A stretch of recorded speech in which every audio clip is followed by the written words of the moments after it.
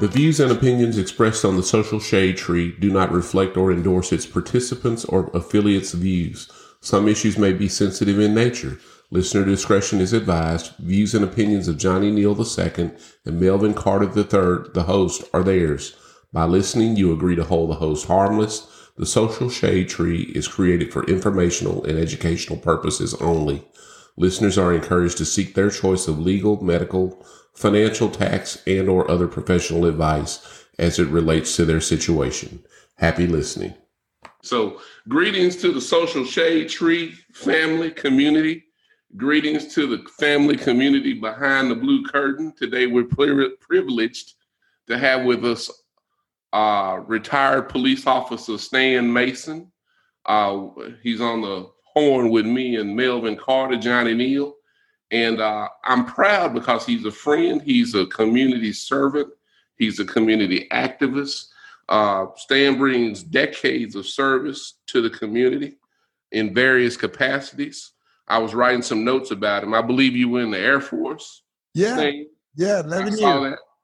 That. He was a peace officer in the Waco, Texas area. And after serving and retiring, he now resides in Atlanta, where he continues to serve his community, and he takes on issues bigger than life. And so we thought we would visit with Officer Mason to get a better talk under the Social Shade Tree. We're going to pull the blue curtain open under the Social Shade Tree and talk about what's happening in America, Black America, and give you some tips, tools, and tactics in how you can help navigate what's going on. Did I miss anything, Brother Melvin? You want to add anything? You know me, man. I'm like Kool-Aid when you're searching for the sugar up at the shelf, man. I'm just here. You go drink it either way. So, let's go on do this. I'll add to it. I'm one of those kids that grew up. Not that Stan is that much older than me, but I grew up under true community policing. And me and my friends, we really, this brother would take us under his wing, and he would definitely instill wisdom. My father would be with him a lot, and I know him and my father would rap a lot. And so, Stan would be able to, to drill down with us, with the rest of us, and say, you know what, man, these are some of the things you need to do. And again, I want to say thank you publicly for all the help that you gave me and the community within that North Waco area. Thank you, and let's get to it, man. But bro, before we go into it, it's important that I say this to you. There were a lot of times, where I'm fed up and you're dealing with all the mess out there. And I'm on my last leg. I'm going to tell you, I sat on that porch many a day with your father. And I enjoyed the friendship, the companionship. But the thing that I loved, your father was a catalyst to me because he sensed, as my elder, he sensed when my tank was running low and when I needed to hear just the right things to redirect me. So, I mean, it's not about Stan, because a lot of people can say, well, Stan is doing this, Stan's doing that. But people like your father were the people who everybody didn't see, that were the fuel that went into my tank, because Stan can't fight something that he's discovering, like all of us, as it happens. Your father was the one that said, I've been there. I've done that. This worked, this didn't. So I was thankful to have somebody I can go to that had foresight.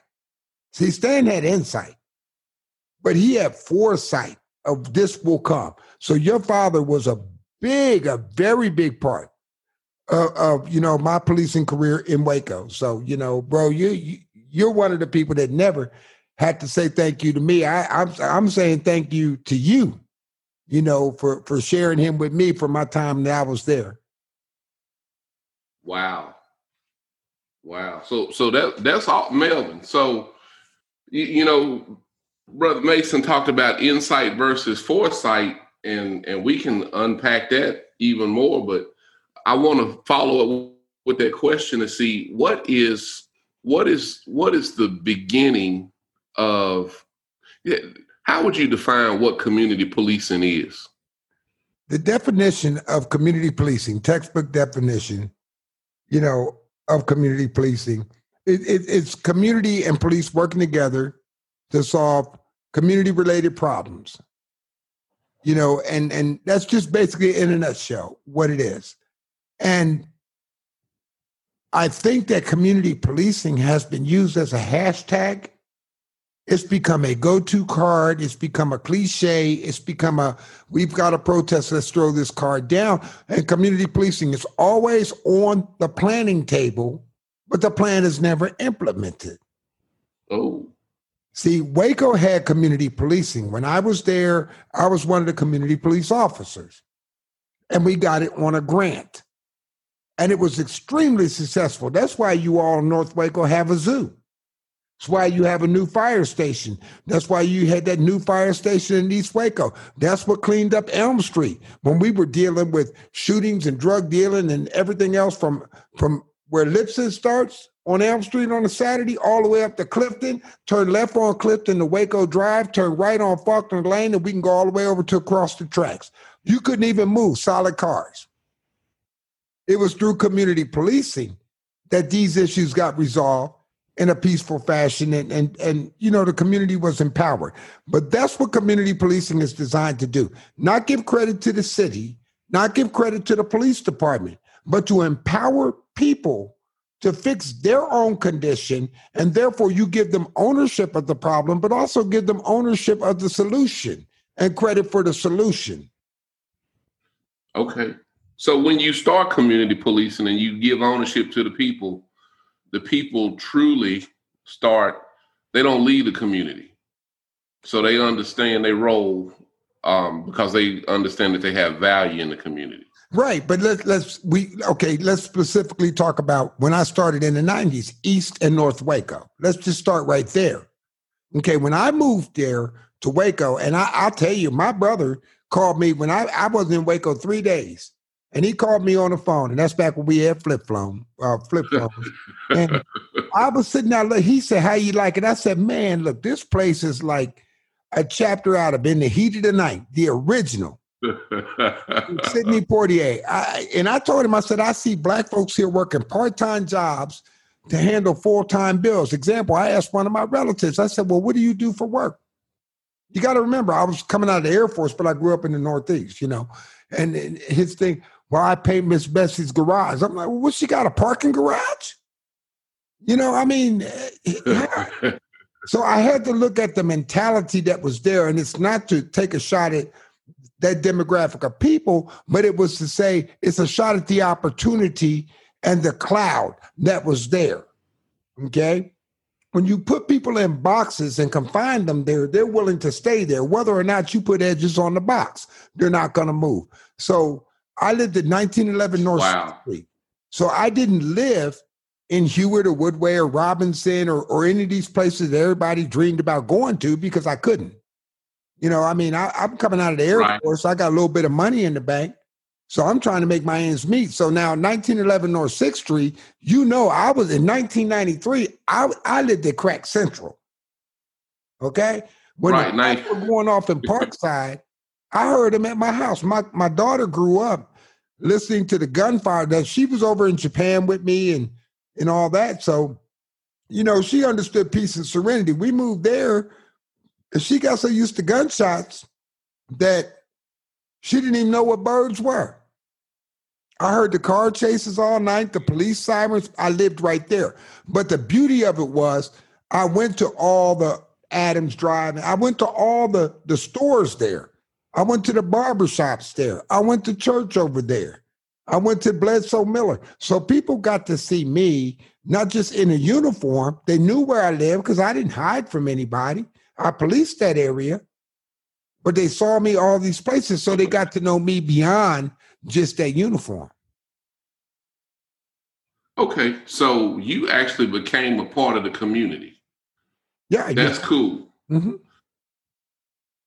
So I was going to ask something because, a lot's been happening in Waco with regard to gentrification and the community that you talk about in 1993 is different from the community that we got in 2020, 27 years ago. Ooh, man, it's been 27 years. Whoa. That kind of messed with my mind. But so things change, the more they stay the same. In regards to Texas. So, ouch.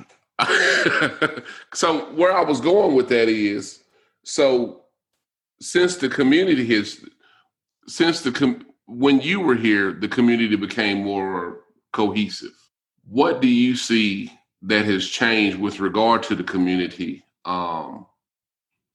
going back to where it was as opposed to where it was progressively getting better? Does that make sense? It does. And this, you know what? This is the hard conversation. And you know, we're going to have it here, and it's going to make some preachers upset. It's going to make some black folks upset. It's going to make some white folks upset, but that's okay. I'm not hard to find. Stevie Wonder can find me with a keyboard, if not Serial helping. So I don't run from anybody, but I'm going to say this. When I was in Waco and we started community policing, if you lived in North or East Waco, over where your where Melvin's father lived, you couldn't even give your house away. You couldn't give it away. Ooh. You'd almost have to pay somebody to buy it. The crime was that bad. Mm-hmm. So once we went in with community policing and we started giving people a sense of value in their neighborhood, digging out sidewalks, teaching them how to grow grass, getting rid of the prostitutes and the crack addicts walking the street, and doing the drug raids and empowering people to where now, if you dreamed about living in Hewitt or Woodway or Robinson, then you knew you couldn't afford it. That's why you weren't there. But when you started to see that ambiance where you lived, see, that's empowerment. It becomes ownership. So once we change that dynamic of it, that changes the whole game plan. Now, you mentioned the term of economic development, which I'll be quite honest with you. That's where I was going. That was my next question, but go ahead.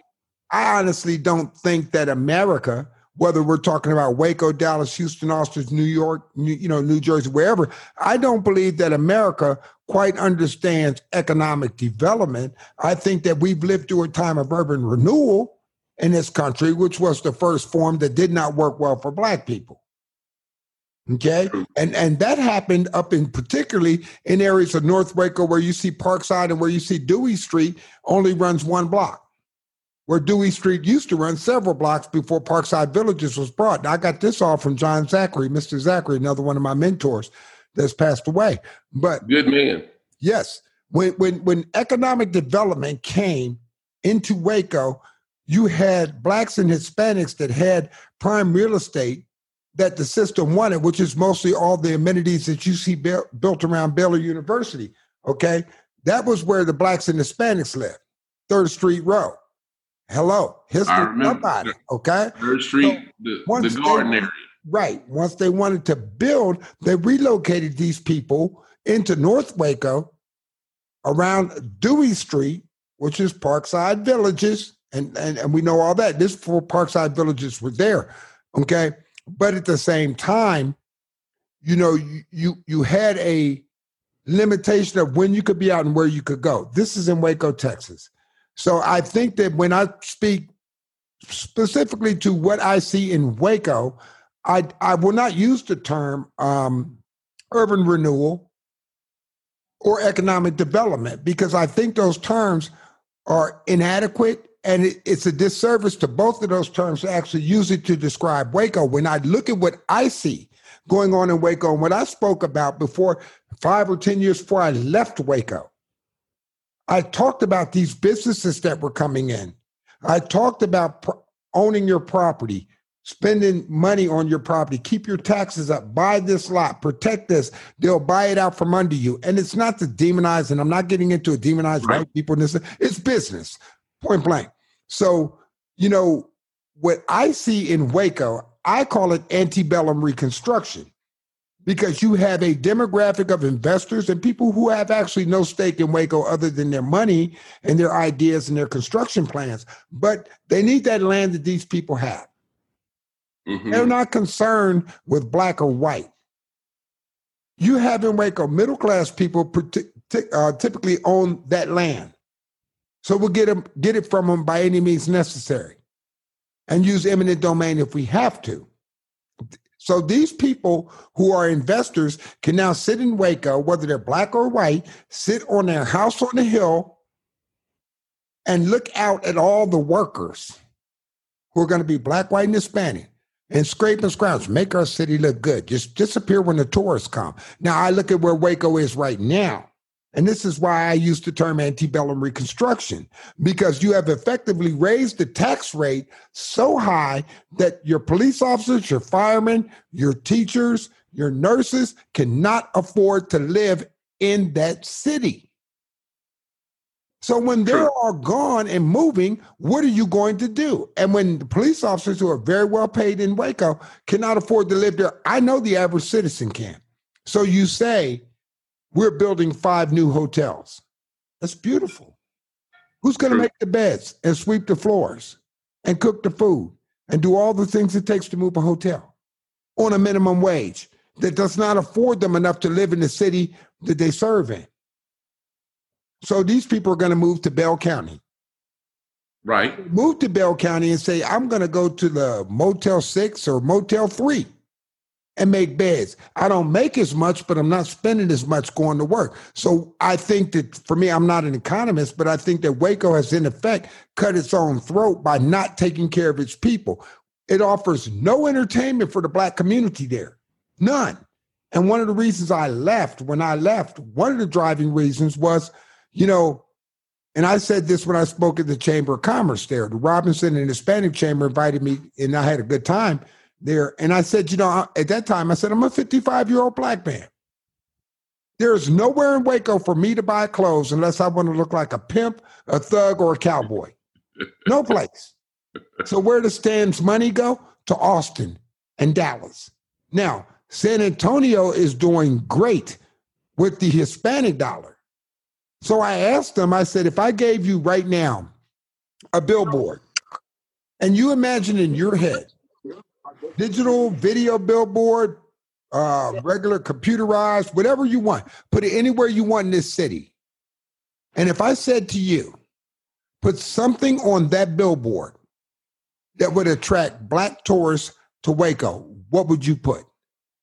Everybody's eyes instantly opened and their mouths were wide open. I said, now, the vision that came in your mind, that opened your eyes and opened your mouth, is the reality that being black in Waco shows you every day. And when the city says you're part of our vision, you're part of our future, to that I say, James Baldwin said, I can't believe what you say because I see what you do.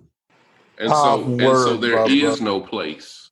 There is no place, what he was saying, from what I understand, Mel, is there is no place for African Americans, as much as it's perceived that, or I shouldn't say just that, there is no place for economically struggling folks in Waco. I'll say this. I think there is a place, but Frederick Douglass also said, now struggle, there could be no progress. Now, Marilyn and Dwayne Banks carved out a place and kept their place successful and kept their place dignified on Elm Street and did the right things and put up with all the stuff we know that happened in the 90s. But I believe that sometimes, like I said, I don't want to throw everything on the city of Waco or white folks or this or that, but let's be true about it. If we're going to do, we're going to do a show, we're going to be real about it. When I went over there in the 90s and I looked at these burnout buildings, I'm going to tell you what the brothers were doing. Peeing in them, shooting dice in them, smoking weed in them, selling dope out of them, running chicks out of them. So some guy came from the Middle East and set up a table one day and put an apple on it, and we laughed at him. Next week, he had an apple, orange, and a pear, and we laughed at him. The next week, he had an apple, orange, a pear, and a guy he was paying to rake it up, and we laughed at him. 6 months later, he opened up a grocery store that sells nothing but lottery tickets. We ain't got no money. We scratching off a future instead of working for one. Instead of scratching out a living, we trying to scratch off a future. Cheap liquor, beer, cigarettes, drug paraphernalia. Hello, America. Drug paraphernalia, and you can get the drugs out the back door. 8-liner machines, like we got the money to gamble. no fresh bread, no fresh vegetables, no fresh dairy products in our neighborhood. And we want to condemn this guy with a Middle Eastern name. You know what? He is supply and demand. He set up what people were going to buy. The fact of the matter is, had the brothers tightened down on Elm Street back in the 90s when I told them to, and said, buy that store and open it up. Why are you driving 8 miles away to get fresh bread when you could put it right here and make money? See, and we didn't. So I'm not going to blame the city for coming in and saying, we're going to knock this stuff down and revitalize. We missed our opportunity. Why? Because we were asleep at the wheel. Now, there are things that I think the African-American Chamber should have stepped up. I think that and this is my personal opinion, don't know preachers take it personal. If y'all do, most of y'all got my number. You hadn't called me since I retired unless you need something, but you probably will call after this. You know, I think that a lot of black people in Waco were lulled to sleep Sunday mornings. Well, it's going to be all right. Jesus will make a way. And you knew you didn't have enough gas to get from that church to home. And you know, Carlton Stimson, and I will always lift that brother up. See, when I first got to Waco and his barbershop was in North Waco, Steve would cut my hair. And one of the things about you always saw Mr. C at the problem. Yeah. Right. Always at the problem. I called C several times. I'm working a questionable death. An older person died. It's 3 a.m, 4 a.m, 5 a.m. It's not a member of his. They could be white. They don't know anybody. I asked the family. I'm there working the crime scene. It's not a murder, just questionable death. You know, do you have a preacher? No. Would you like to talk to one? Yes. Who's your preacher? So I call them. No answer. Every time I call C, and I never called him any earlier than 3 a.m, he always answered. You know what his answer was? Every time? Stan, give me 30 minutes to get dressed. I'll be right there. And he was there. Didn't know those people from a can of paint. Wow. That's real. Because I think a lot of times that's what the ministry is really about. But go ahead. Sure. You know, I mean, but I think that sometimes, and I'm like I said, I'm not knocking any church or any particular pastor, but you got to put work in. And I think sometimes people get caught up in, well, we're going to pray. We're going to pray. You know, Fannie Lou Hamer said, you can pray until you faint. But until you get up and try to do something, God is not going to put it in your lap. You know, and amen. That's just me. I'm just built that way. We can pray when we get there. Right. Or while we're doing what we need to do. But we make things difficult. That's what turns the community off. We want to meet to have a meeting, to set up the next meeting, to talk about organizing, who's going to be in charge. And then we're 8 months into the incident before we ever talk about the problem. Yeah. Wow. Yeah. Wow. So we got to figure out. Dad, we got to figure out how to make the community. Go ahead. Go ahead. Well, I was going to say, so we got to figure out how to get the community back on board. And I guess Stan brings up a lot of interesting points. We just got to figure out how to bring the community back on board and stop making excuses in the process. You know what I say? And then take the action and not be apologetic for the actions that we take. You know what, Johnny? I say this. We don't need to get the community on board. The community is on board because they're living in it. We need to get these so-called leaders on board, okay? And the first thing we have to do is separate the wheat from the chaff. REV, period. Does not always mean reverend. When you get in your car, in your garage or your driveway, you're going to put it in REV, right? Which way is it going to go? Yep. Backwards. So why are we struggling with voter rights legislation in 2020? Why? And I'm not knocking preachers.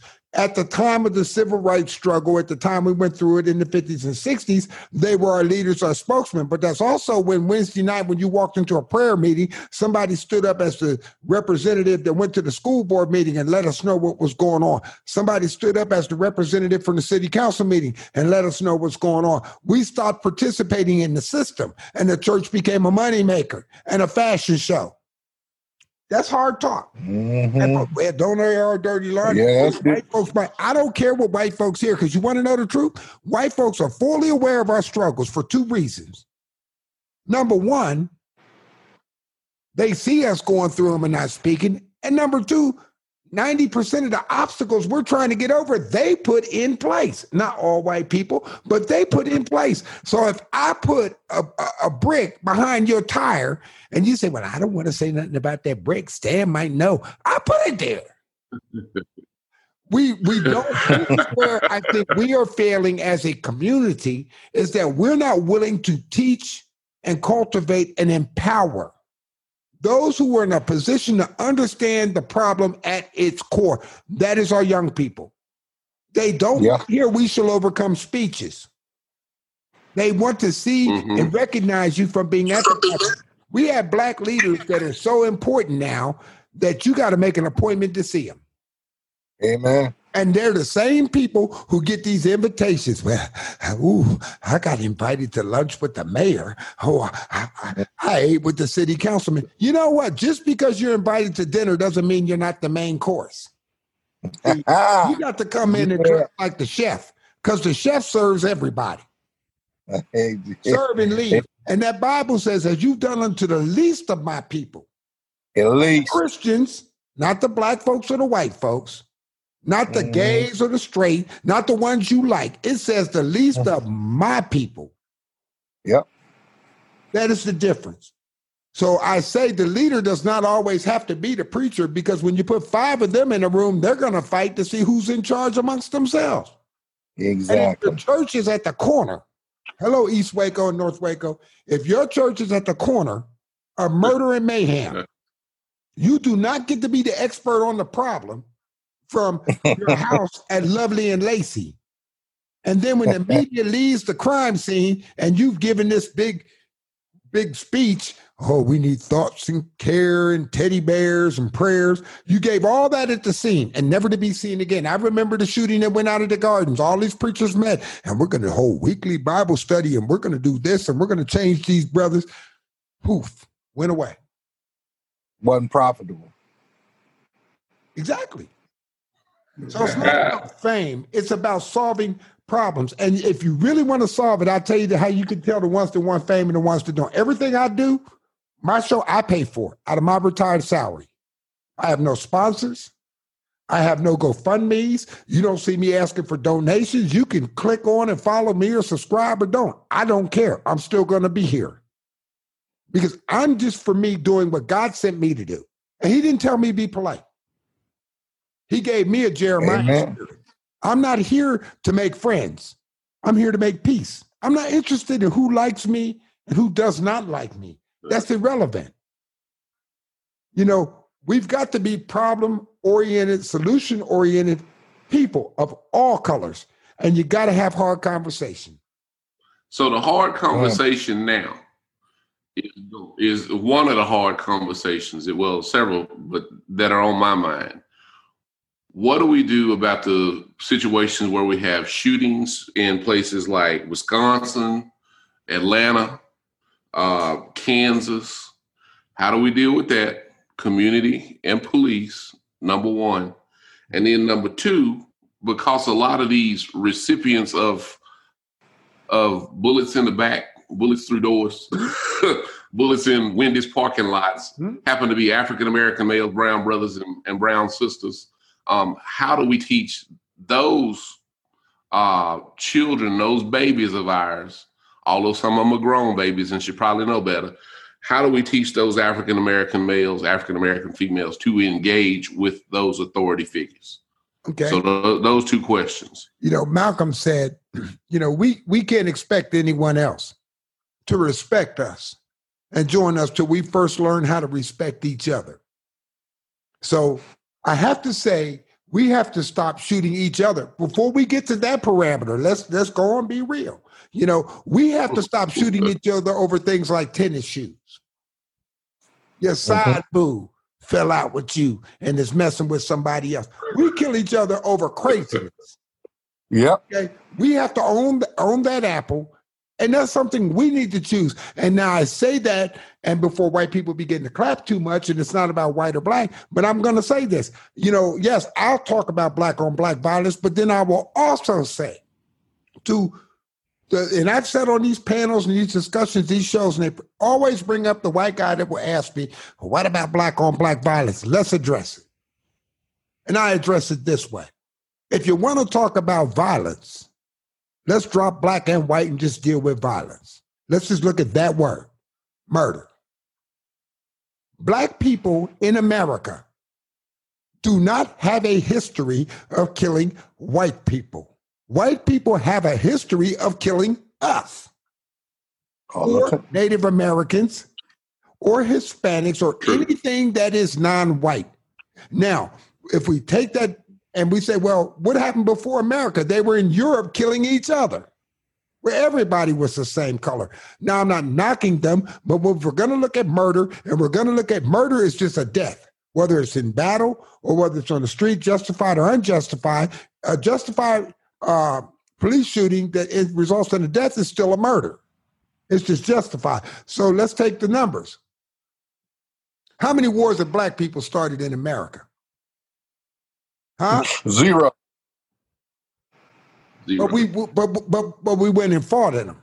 Let's look at our school shooters. Let's look at our church shooters. Let's look at our nightclub shooters. Let's look at our workplace shooters. Let's look at our bombers. Let's take the Klan, the Aryan Brotherhood, the Aryan Nation. We can stack up bodies all day. That's semantical, and we don't need it to reinforce a point.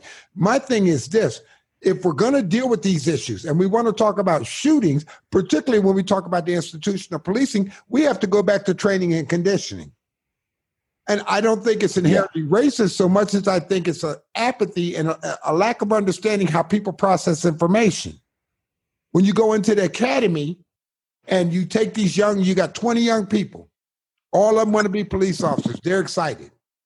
You get through your first week that's just filling out papers and getting all your books and all that in your little cadet uniform, and you're all happy with it, and you want to be on the team. You're trying to make the team.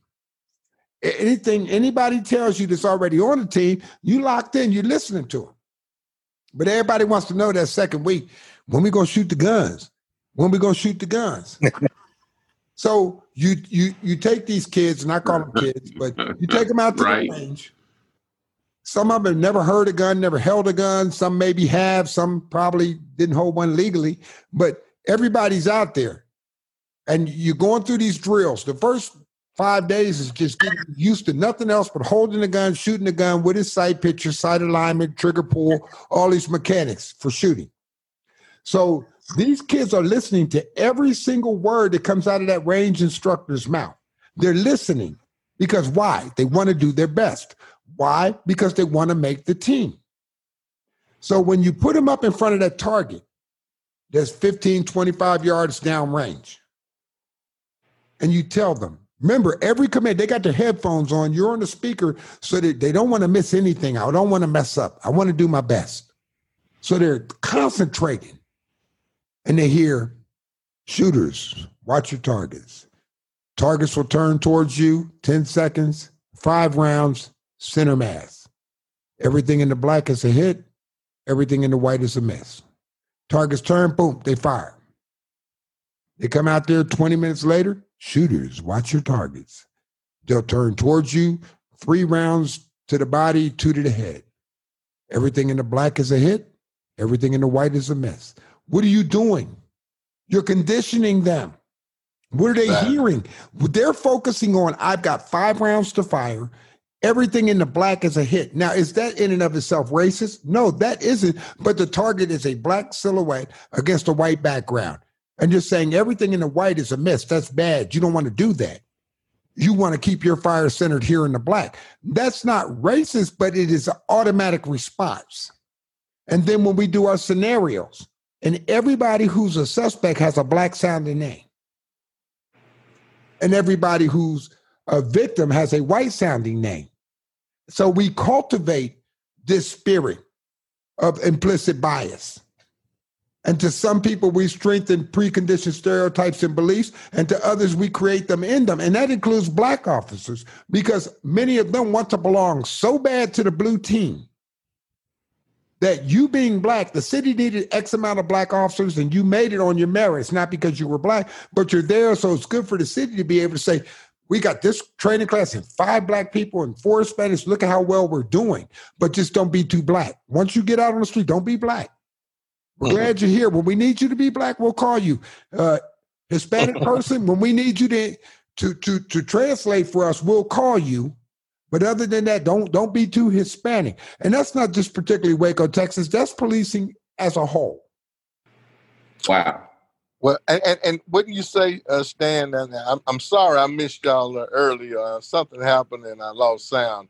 But thank you for that tribute to my father. I know I really appreciate that because I miss him a lot, and I know that he loved you, Stan. He talked about you tremendously.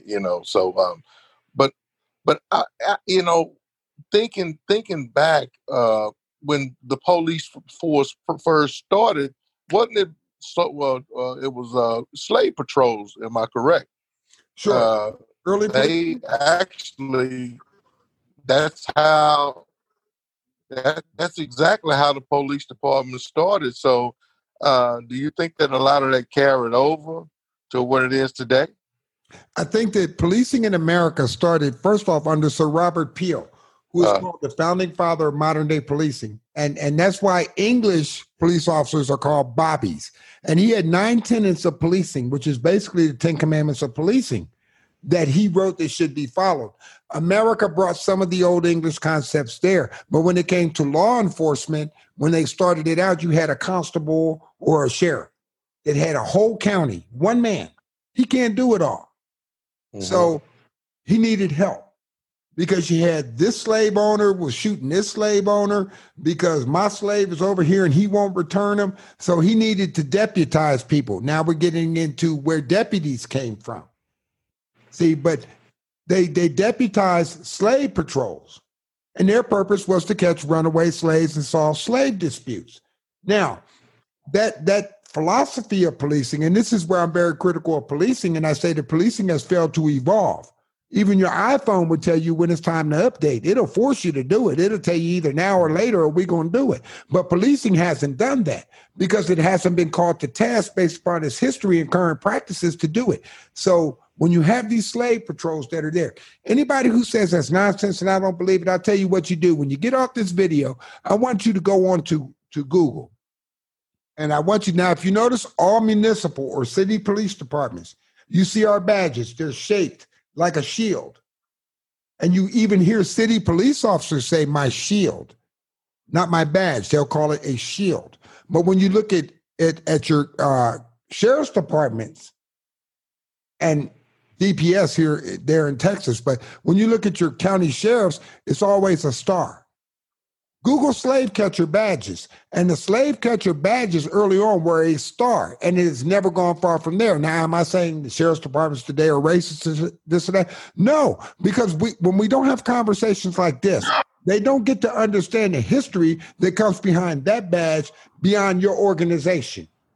How did your organization pick that symbol and why? Preach. You're getting deep, brother. You're getting deep now. You're really getting deep. Well, I'm going to ask you another question. Because I think the president of the United States needs to be educated. Systemic racism. Break it down to yeah. But break down systemic racism and what exactly, because I know there's a lot of brothers out here that probably don't understand what systemic racism is. You know, I'm not testing them, but the president of the United States obviously doesn't know what that means. From your point of view, what is systemic racism? Okay, systemic racism, before we can even get to that term, we, black and white, have to understand another term, implicit bias. Because there's a thin line between implicit bias and systemic racism. It's a slippery slope. And all of us have implicit bias. Yes, we do. We see a white guy in a Ford vehicle with a Mohawk or whatever. Our antennas go up. We don't know that man. Or you see a black guy walking. So we all deal with, I think, implicit bias on a daily basis, which is oftentimes called out as racism when it really isn't, which leads to overuse of the race card that we see so much. Now, when we get into systemic racism, To these brothers, I would say that systemic racism is that talk that your father had to have with you about the police that all of our fathers had at 9 Amen. years old, that white folks don't have to have. It was when, even at 9 and 10, you knew in certain circles, certain environments, and certain things, you had to have your antenna up and you couldn't go. That's systemic.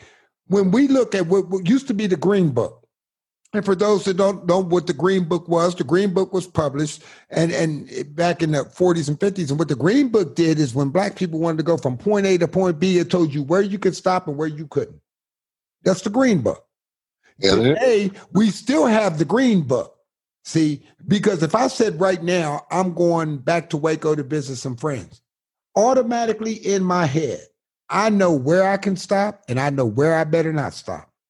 So we don't have the luxury to just get in our car and go like you see on the Buick commercials, travel the road and open. No, that's bullshit, man. You can't do that. And we all know that. But see, we don't vocalize that enough. So that is systemic racism. Yeah. Let me throw one at y'all, though. How about systemic apathy? Mm-hmm. How about the fact that in many of our inner city schools, including Waco, civics is not taught in school anymore? We wonder why our kids don't know the branches of government, don't know the Constitution, don't know their rights. That's not on the school. That's on the citizens that have not gone to the school board and demanded that it be taught. Yeah. A lot of those problems that we have have been stemmed from our lack of knowledge, mm-hmm. and our lack of spreading knowledge to our young people. So, a lot of the issues that we're discussing, I mean, like you said, at 9 years old, I had a talk that told me how to present myself when the police stopped me. Mm-hmm. I mean, I understood that. Our young brothers these days, I don't think some of them haven't had that talk, so, they feel a little more freer than we do. But they have street knowledge. And your number one thing on a traffic stop is survive. Keep your mouth shut. You're not going to fix it. When I pull somebody over, I'm going to write a ticket, whether you like it or whether you don't. That was my thing. Or if I wrote it or didn't write it, whatever the case may be, but nothing you said there was going to dissuade. You might come up with something where I go, wow, I understand that. But for most of the time, the officers pretty much know. Yeah. So you might as well keep your mouth shut, do what you're supposed to do. And this is where not researching and not knowing, for instance, if do you live in a must ID state or not? Yeah. Atlanta, Georgia is. So when we get into watching these videos where you see these white folks acting crazy on these videos, I'm not showing you anything, officer. I'm not talking. I'm going to be quiet. And we think we could do that? You already know your situation is worse than theirs. Why would you try to emulate them? Exactly. It makes no sense. And then we got Jordans on that cost $150, but we don't have a dash cam in the car that cost $110. But we want somebody to take our word on it. Exactly. So you Brother Stan, you hit on a lot of stuff. You went from implicit bias to systemic racism, or from systemic racism to implicit bias. And then we talked about systemic apathy and how our young brothers need to be ready to engage the police, because we know that if we do get stopped, we need to have a set pattern in how we react. Hands at 10 o'clock and 2 o'clock. Mm-hmm. ID within reach so that you don't look funny. Oh, he grabbing a cell phone, something crazy. I have a question, though, that kind of ties back to all of this, mm-hmm. because I think we're going to have to break this. I think we're going to have to break this podcast up, Melvin, into like 3 segments, because this is just richer than sugar that put diabetes on black folks. But could you unpack a little bit the idea of white privilege? And Stan and I talked about this the idea of white privilege, but also, wait a minute, the idea of black privilege as well. Absolutely. Well, let's start with black privilege. We'll get that one out of the way first, because we can be on white privilege for a while. Black privilege. Black privilege is we can all move around the hood. White folks can't do that. We can. Black privilege is when you go to that sporting event you're competing in, and your white counterparts look over and just go, ooh, we're going to have our hands full today. We've all felt that. If we play sports, let's be honest about it. We knew where we were just like, oh, we're going to trash them. Yeah. And that's black privilege. Does it gain us anything? No. Do we get anything out of it? No. So I don't really know if privilege is the right word for it. But when I look at white privilege, a perfect segue, I did my show this week, and I wanted to talk about what was going on in Kenosha. Mm-hmm. So especially Rittenhouse, Kyle Rittenhouse, the 17-year-old white supremacist. Yes. Let's get to it. I had Mark Hughes on my show for the first 40 minutes. Now, for those who don't know Mark Hughes, Mark is the brother that when the Dallas officers were shot during the Black Lives Matter rally in Dallas, Mark was up there practicing his Second Amendment rights with his AR-15 on. And Mark actively sought out the Dallas police. Please take my gun. I'm not involved, blah, blah, blah, blah, blah. And so Mark was still held for about 12 hours at Dallas PD, treated like a murderer. Never mind the fact that you're still getting fire from the guy that was shooting at the cops. Still, you got this guy down there who's saying, it wasn't me, I'm just here, and you're still getting fire, but they're treating like, well, there might have been two of them. Okay. So Mark tells his story, not Stan's words, uninterrupted. I let Mark tell his whole story. Now, so let's talk about Kyle Rittenhouse. Well, he's a patriot, and he's going to defend these stores. First off, he don't live there. He drove there with his mother across state line, 17-year-old, with an AR-15. They arrive in Kenosha. This is all white privilege now. They arrive in Kenosha. They meet. I'm guessing it was Kenosha PD. There were two separate entities there, Kenosha PD and Kenosha Sheriff's Department.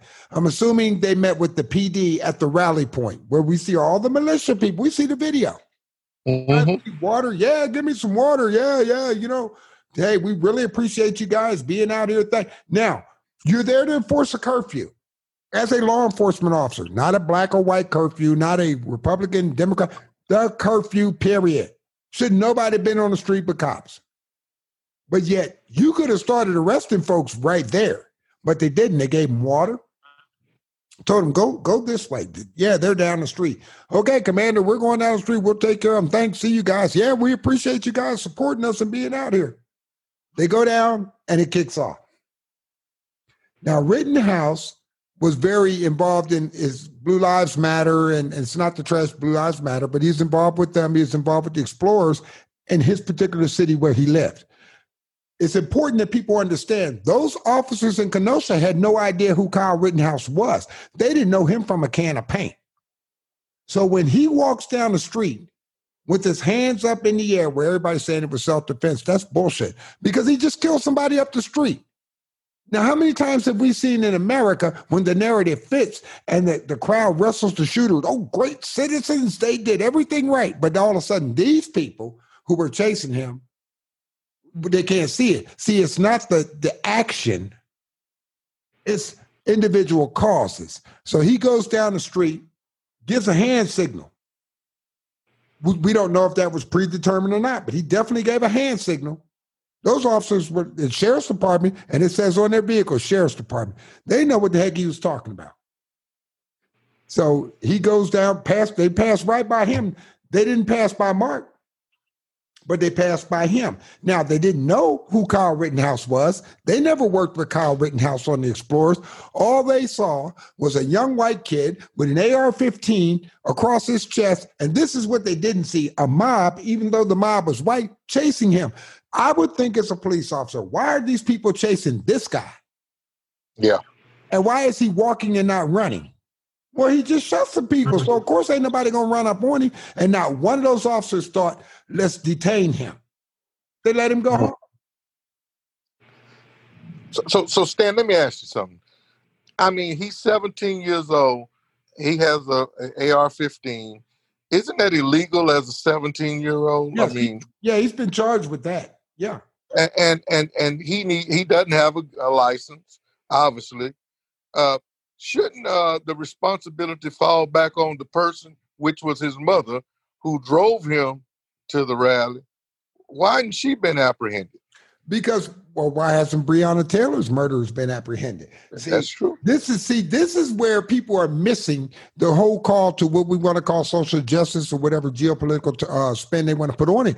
These are questions that are not difficult questions.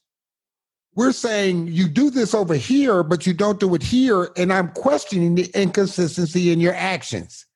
Okay, that lady should be in jail. Absolutely. And I'm not condoning violence when I say this, but Dr. King said the riot is the voice of the unheard. Yeah.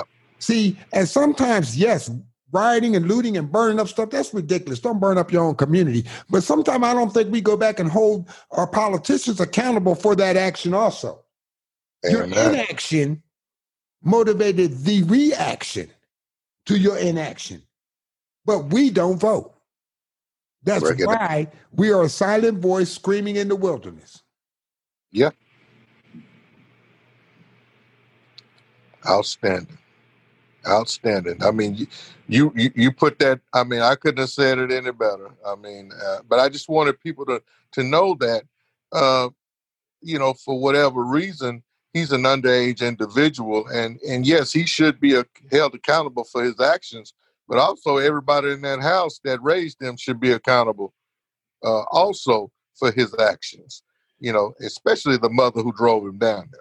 But when we look at and see, these are the things where we're, particularly with young Black folks today, when they're distrustful of the system and people go, well, they're rebels. No, they're not rebels. They're obeying what their senses have shown them. Okay. When I ask you right now, where's Dylann Roof's mother? He walked in the church, killed 9 people. Where's she? We didn't get to her, see, and that's where we have to deal with the selective process, whether it's the family court system, whether it's the criminal court system. But we have to deal with when we become selective and who we process or prosecute and to what degree we go after them. It sends messages. This is why people have grown distrustful of the system. It's not every officer. It's individual officers and a conglomeration of what they see as a history of performance from their particular police department, sheriff's department, district attorney's office. These are the things that have made Black folks tired. Yes, we've got dirty baggage. Mm-hmm. So does everybody else. But I think we no longer are going to be simply the magic carpet that folks can wipe their feet on and ride to the next thing. And I think that today the movement is saying to the establishment, you're no longer Aladdin and I'm not your magic carpet. Amen. I'm tired of being walked on. But the problem is we need voices that come without titles and commas behind them. Thank you. Let the single mother speak. Let that young brother that says, I sold dope. I sold dope for 5 years. I never got caught. I walked out of the game on my own. I'm not doing what Malcolm or Martin did, but I'm doing better than I was. Give him some recognition. Give him some motivation. If you could sell dope and dodge the police and rivals and make money and could tell weight in your hand, you could sell cars and houses. We just have to redirect that energy in a positive way. Exactly. I agree, brothers. You're absolutely. Yeah, so we need to be deliberately, authentically engaged on every level. Yeah, having a Black Lives Matter T-shirt or mask, an afro with a pick in the back and a fist on it is not enough. Because let's be honest, there's some white folks out there doing more for the progression of Black people than some Black folks out there that always got something to say. That's real talk. It is. Because you know what? If you think it's difficult being Black at a Black rally, try being white at a Black rally. Yeah. And I'm not talking about these young interlopers that are in there burning everything up that we're getting blamed for. I'm talking about the middle-aged white folks who still have to go back to their businesses and get that side eye. Exactly. So, I think that when I talk from the perspective of Black and white, I'm not talking so much the color as I'm talking about the attitude. See, because I know a lot There of you go. white people. I know some white folks that do more in the black cause than some black folks. And when I talk Yeah. about white this and white that, I'm not saying skin color. I'm saying that privileged attitude. A word I have grown to hate lately is the word patriot. Yeah. Dog whistle word. That means good old boys, us. Yeah. Patriots can take over a Capitol building in Michigan. They just walk up there and storm in with their guns. Mm-hmm. But black people can be killed with a cell phone.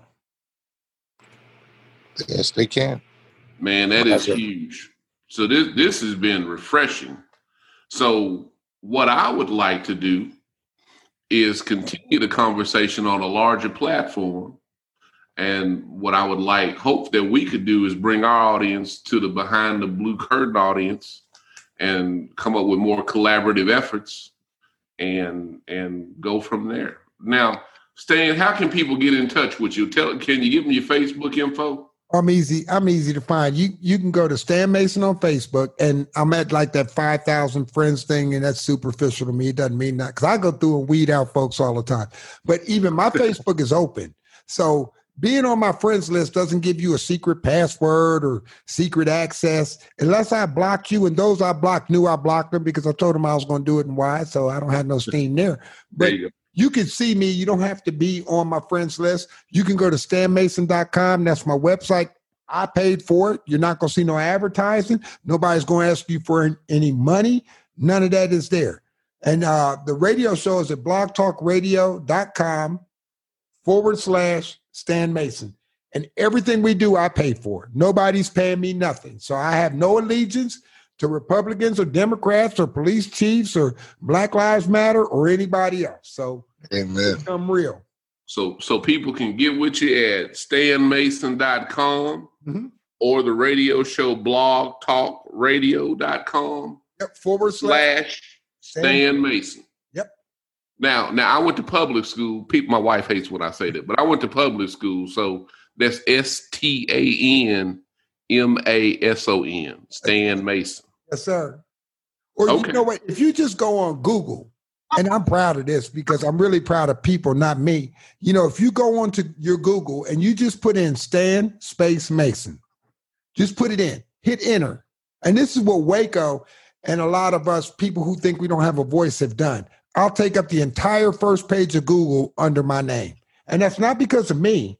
That's because of people who have researched and said, who is this guy? What are they talking about? So it's a matter of the people want real. And they want a avenue. On our show, you can call in and say how you feel. You don't have to agree with me. I've had the Texas president of the Proud Boys on the show. I did a show with the Atlanta president of the LGBTQ community on the show. I did a show on missing Black women called The Invisible Woman. 80,000 missing Black women in America. Nobody wants to talk about that. So we deal with what is real for 2 hours, no commercials. You're not going to get cut off. Well, we got to cut the commercial. No, we don't do that here. We rolling. And we up against the clock every week. Just being 100. I mean, I tell people, don't bring your feelings. You know, we're not interested in your feelings. If there's no child seats at our table, you know, you're going to have to eat the meat on your own. It's only adults allowed. And I will use colorful expletives like I did a couple times here. Nothing bad. I don't use the Lord's name in vain. We don't go down that road. But I will use color because sometimes the situation is dire. And I refuse to dress the situation up to make it palatable for people in a position to affect change so that they can view our condition and say, well, that's just an inconvenience. That's what our leaders have done. They have taken our condition and dressed it up and presented it to those in power as an inconvenience. And we wonder why nothing gets done. Don't blame the people with the power, blame the messenger. As Malcolm said, rotten, scared to death, rabbit-blooded leadership need to be put out to pasture. Malcolm was powerful, brother. Malcolm was powerful. Powerful brother. So Melvin, do you have any two things? I'm out. I'm good. And I'm gonna visit with Stan, but Melvin, Brother Stan, you have anything you want to close with, and then we'll let Melvin give the closing remarks. I'm good, bro. I just, like I said, this is the type of interviews I like to do. I don't want to know when people, well, do you want a list of questions? We're going to ask you that. I don't care what you ask me. You know, I mean, just like I'm man. Man, don't talk about me like that. You know, just be man enough to get your response, you know. So I like this because this is authentic, this is real. And I think when people see it, they see three brothers talking. And it's not fake and prepared and all that. You know? Yeah. Beautiful. I would definitely agree with that. Real, recognize real, as they say on the street, at all costs.